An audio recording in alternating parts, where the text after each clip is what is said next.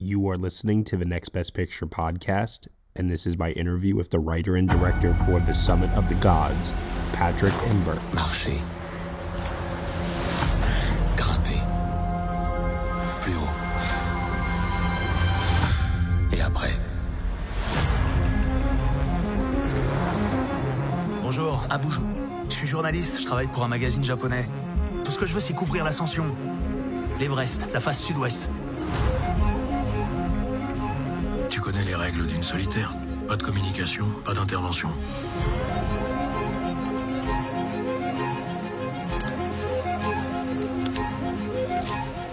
Pour quelle raison aller toujours plus haut? Être le premier. Une fois qu'on y a goûté, et on peut plus s'en passer.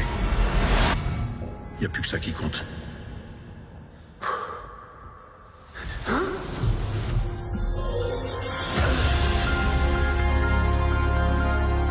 Y en a qui cherchent un sens à leur vie. Grimper, c'est la seule manière que j'ai de me sentir vivant.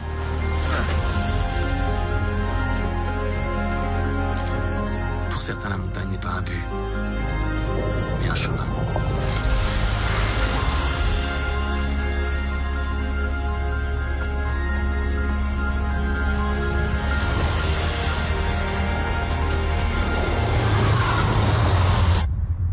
Une fois là-haut, il n'y a plus qu'à continuer. All right.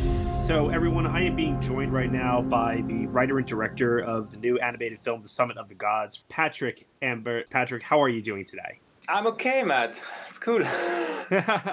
Good. So, your film premieres at the Cannes Film Festival, and it gets acquired by Netflix. It's going to be seen by millions of people on their platform. Can you talk about the journey that has led you to this moment in terms of what you originally intended for it as far as it being seen and the way it's being distributed right now?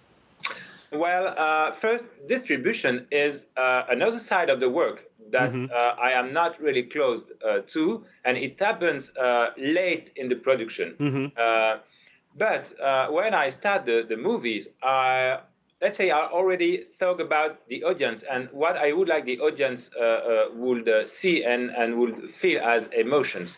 And I tried to build the story and to keep what I thought it was universal in the story. I mean, more than climbing a mountain and more than do competition or whatever. And in my point of view, it will be more universal to talk about why we do the things we do. And this is applied to the climbing world, but I hope it will talk to everybody, not only the mountain passionate people or not only the one who like animation movies. I hope it will be a larger audience. Yeah, no, totally. I think so too. This is based on a popular manga series that has already been widely beloved by a lot of people over the years. And you're adapting this Japanese story in French. And so I'm curious to know as well, do you see this very much as a universal, global experience for people as the story goes? Yeah, definitely. I say, well, it depends of what you do with the material. You can do many different movies with based on this manga. But what I try to do, it's what I said. I try to make it more the more universal as possible. Not only Japanese, not only French. And by the way, it is French because we are French and we work in French. This is the work language. But that's all. It is supposed to be dubbed for every audience language. So yes. I hope it will be more than Japanese or French or whatever.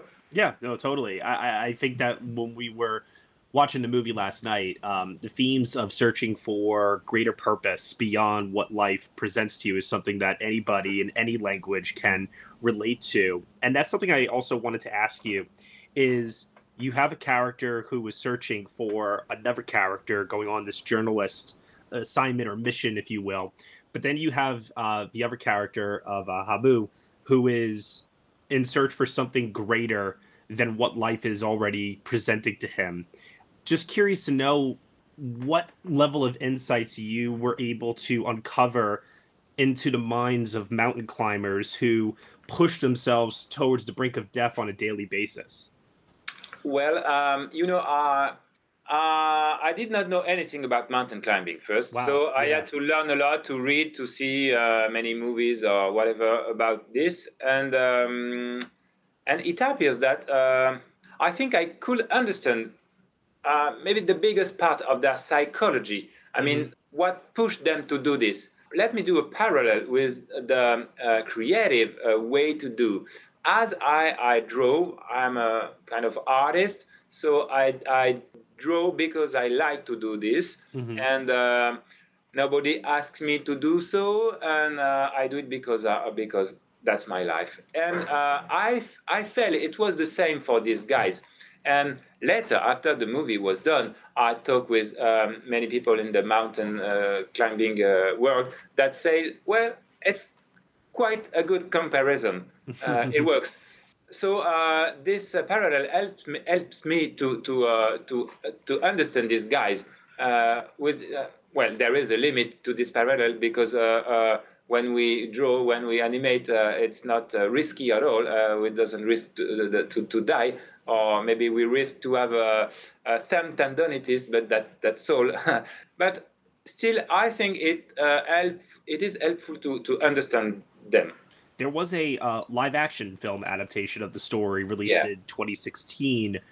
Was the decision to do it in animation an attempt to, obviously you're an animator yourself, so that part I understand, but was it also an opportunity to be different than the live action, or would you have done an animation no matter what, regardless? It definitely have to be different from live action because it is 2D, because it is animation, and it's a tough job to do animation. So the main question, I am often asked this, is why doing this in animation? And the only reason is, if you make it in animation, you have to use the animation for what it is. And you must not do exactly the same that you will do in a live action movie. And my way to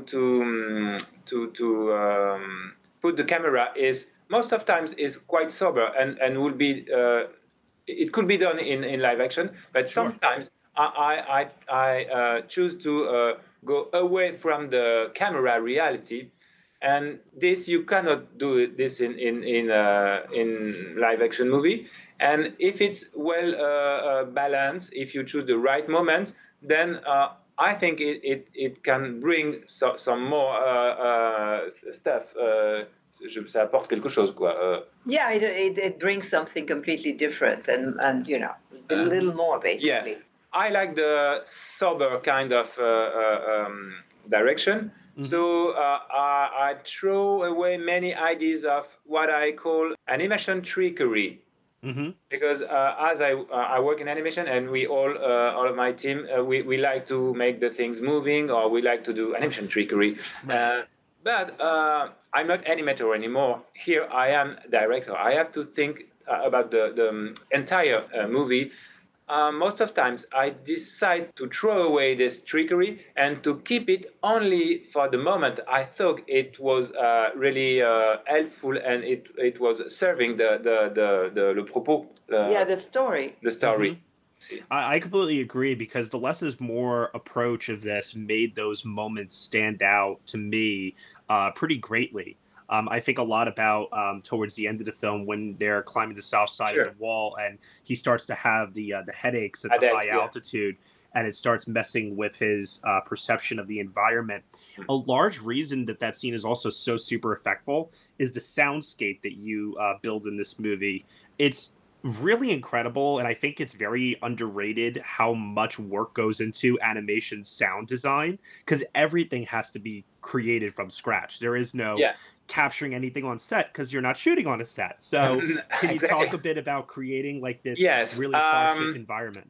The movie is thought at the very beginning with this idea of sound, because at the time the characters start to climb, they do efforts and they don't talk anymore. Right. So this is the time where you can let the mountain speak and express, you see? So, and you do it with sound design and music. So with all the sound, it is part of the subject that to show the snow, the wind, the steps in the snow, the glaciers, the glacier cracking, and all of this. For me, it is part of the narrative. For example, I use many times the crackings before there is an avalanche. So in order that the audience know that, okay, cracking means maybe there is danger. So I built this little by little, aussi bien par l'image que par le son. As much through the image and through the sound. And then regarding the sound design in itself, the team was really happy to work on this movie because they don't have that much the occasion to work on this kind of action scenes or nature scenes. So they really put a lot of themselves, they were really involved to create all these sounds. Concrètement, comment on dit? Concretely. Concretely, it is made mostly with banks, sound banks, but there is not only one sound that you can put, let's say, a wind sound or a crack sound. It's not working this way. Right. They have to add many sound layers to create one, and sometimes the basic sound is something totally different, but it creates the illusion of the right sound. This is amazing. And there is also a very creative part during the mix step that allows you to create the space. Once you have the sound in itself, you can place it maybe far or close to the character, or you can put some basses or whatever you want. And this also goes with the narrative goal. Coming up on 5 Minute News, I'm Anthony Davis. You might think it's partisan because maybe it's critical of one side or the other, but it's not, it's just the truth. And I think that's also something that's kind of unusual for Americans listening to the radio or to podcasts, because the news landscape in the States has been so partisan for so many decades. So 5 Minute News is verified, truthful, independent, unbiased, and essential world news daily.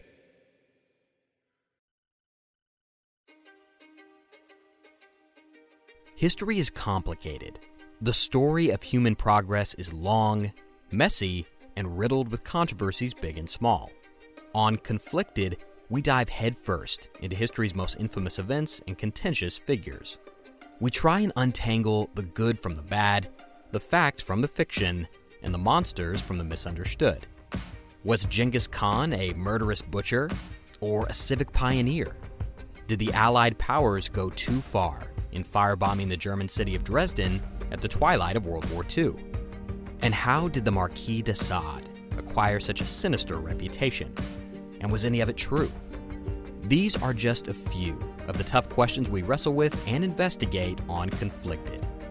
So if you love history or just enjoy a good story, please join me, your host, Zach Cornwell, for a fascinating new topic each and every month. Conflicted, a history podcast, is available on Spotify, Apple, or wherever else you get your podcasts. I hope to see you soon.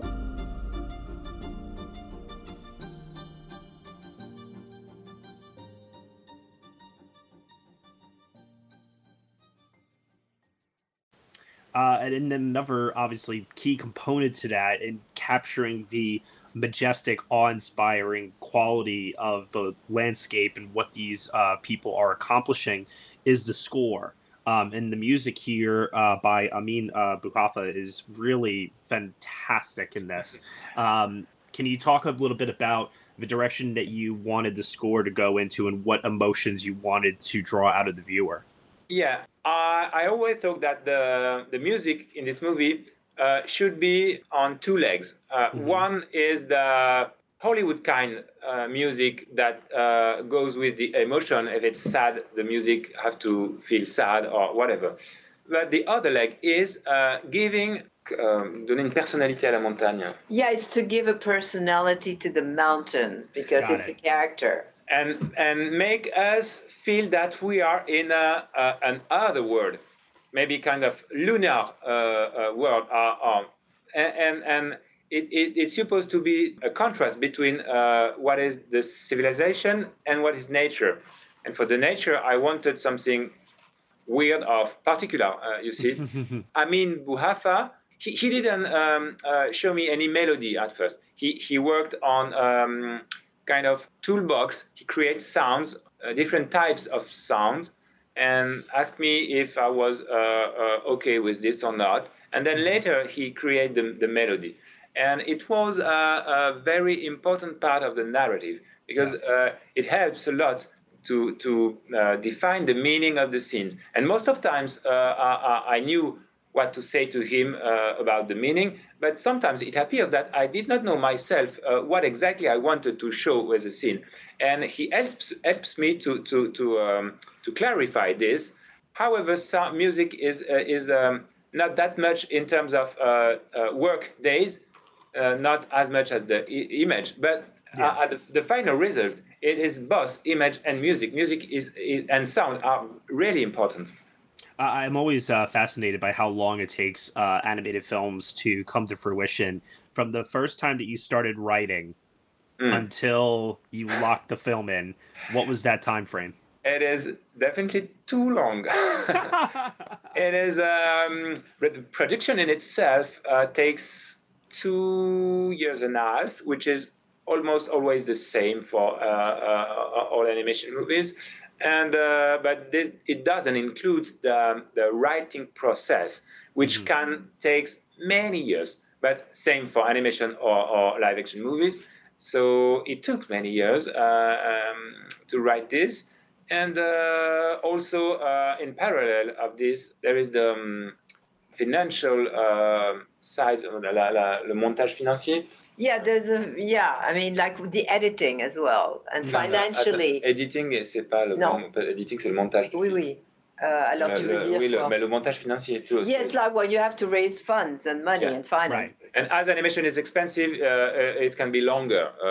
So this is, let's call pre-production time. Yeah, and you mentioned earlier how you watched a lot of video and I'm sure interviewed a lot of people about mountain climbing. Did you yourself attempt to climb at any point? No, never. It's no. And I think I will never do this. It is definitely too dangerous, too cold. No. What I do is I just walk and I do kind of trekking, but quiet trekking. Sure. That's all. He goes hiking. He hikes in the mountains in the summer. Well, that's very lovely, and that must be a lot of fun. That's enough for me. Sure, absolutely. I would feel the same way as well. I don't know, and I can't even begin to imagine what the mentality must be for someone to do what these characters do in this. And that's something that I'm always fascinated by. I also got this feeling when I watched the documentary Free Solo a few years ago. There was a respect and an admiration that I had for the fact that these people were pushing themselves to the limit of what humans can accomplish. At the same time, there is such a danger and a recklessness about it because even when they accomplish their goal, they're trying to upend it somehow, and they keep pushing and pushing. Right, so it almost feels like they have almost a death sentence, if you will, in some form or another. And there seems to be almost like a mixture of both cathartic fulfillment and sadness seeped into it. And so I'm just curious to know from your own standpoint, in the people that you interviewed and what you've learned about this subject, what is the ultimate takeaway that you've had in understanding this world? As I did not know that much about this world, I discovered little by little. And what you said, I discovered it. I mean, the fact that it's never enough. Right. And I thought it was really interesting for the drama. Yeah. Because I do a drama, a movie is a drama. So it's definitely, it was for me definitely important to build the drama around this question about going always further, higher, faster, whatever. And this is kind of crazy, but I tried to say, okay, this is part of the climbing world, but this is not main important is maybe not this. And this is the path of this Habu path. He first is in this. Il est dans la mentalité habituelle du grimpeur. Yeah, he's like in the regular, path mentality of a climber that has to do with competition. And that includes, yes, competitions and glory or whatever. Little by little, as he grow up, he understands that all of these are not that important. And at the end, he climbed only for himself. Yeah. But this is only my point of view. I don't know if it's really like this in the reality, but I thought it was interesting in the drama. So we've talked a lot about the work that you put into this, the time it took, and now in talking about the mentality to push oneself beyond where they've gone before and always having this one-upmanship, if you will, do you feel that that's a philosophy you want to apply to your work where you want to try and tackle a bigger project or push yourself mentally, creatively? Like, are you also taking that mentality with you in the work that you produce as a film director? Yes, that's why I thought I could understand these guys, because I do the things this way. But let me say, it's not a question about higher or better or whatever, because in the art approach, better doesn't mean really nothing. You have to go further on your own way. This is what I think. See what I mean? Of course, there is a technical side. You always can improve in terms of drawing, in terms of many things. But I want to go further in my way. That doesn't mean better than the other ones or whatever. You see what I mean? Yeah. It's not about bigger is better. It's more about just your personal fulfillment, your own path. Exactly. Totally. Well, I really appreciate you taking the time today to chat with me about this movie. It's a really awe-inspiring and inspirational film in so many ways. And I'm really, really excited for everyone to catch it on Netflix. Thank you so much. All righty. Well, you have a great rest of your day. Thank you very much. Thank you. Thanks, Matt. Bye-bye. Take care. All right. Take care. Bye. Hey everyone, thank you so much for listening to my interview with the writer and director for the animated film The Summit of the Gods here on the Next Best Picture podcast. The Summit of the Gods is currently streaming on Netflix. You have been listening to the Next Best Picture podcast. We are proud to be part of the Evergreen Podcast Network, and you can subscribe to us anywhere where you subscribe to podcasts. Be sure to leave us a review on Apple Podcasts and let us know what you think of the show. We really appreciate your feedback and your support, which you can also let on over at Patreon. For $1 minimum a month, you will get some exclusive podcast content from us. Thank you so much for listening, as always, and we shall see you all next time.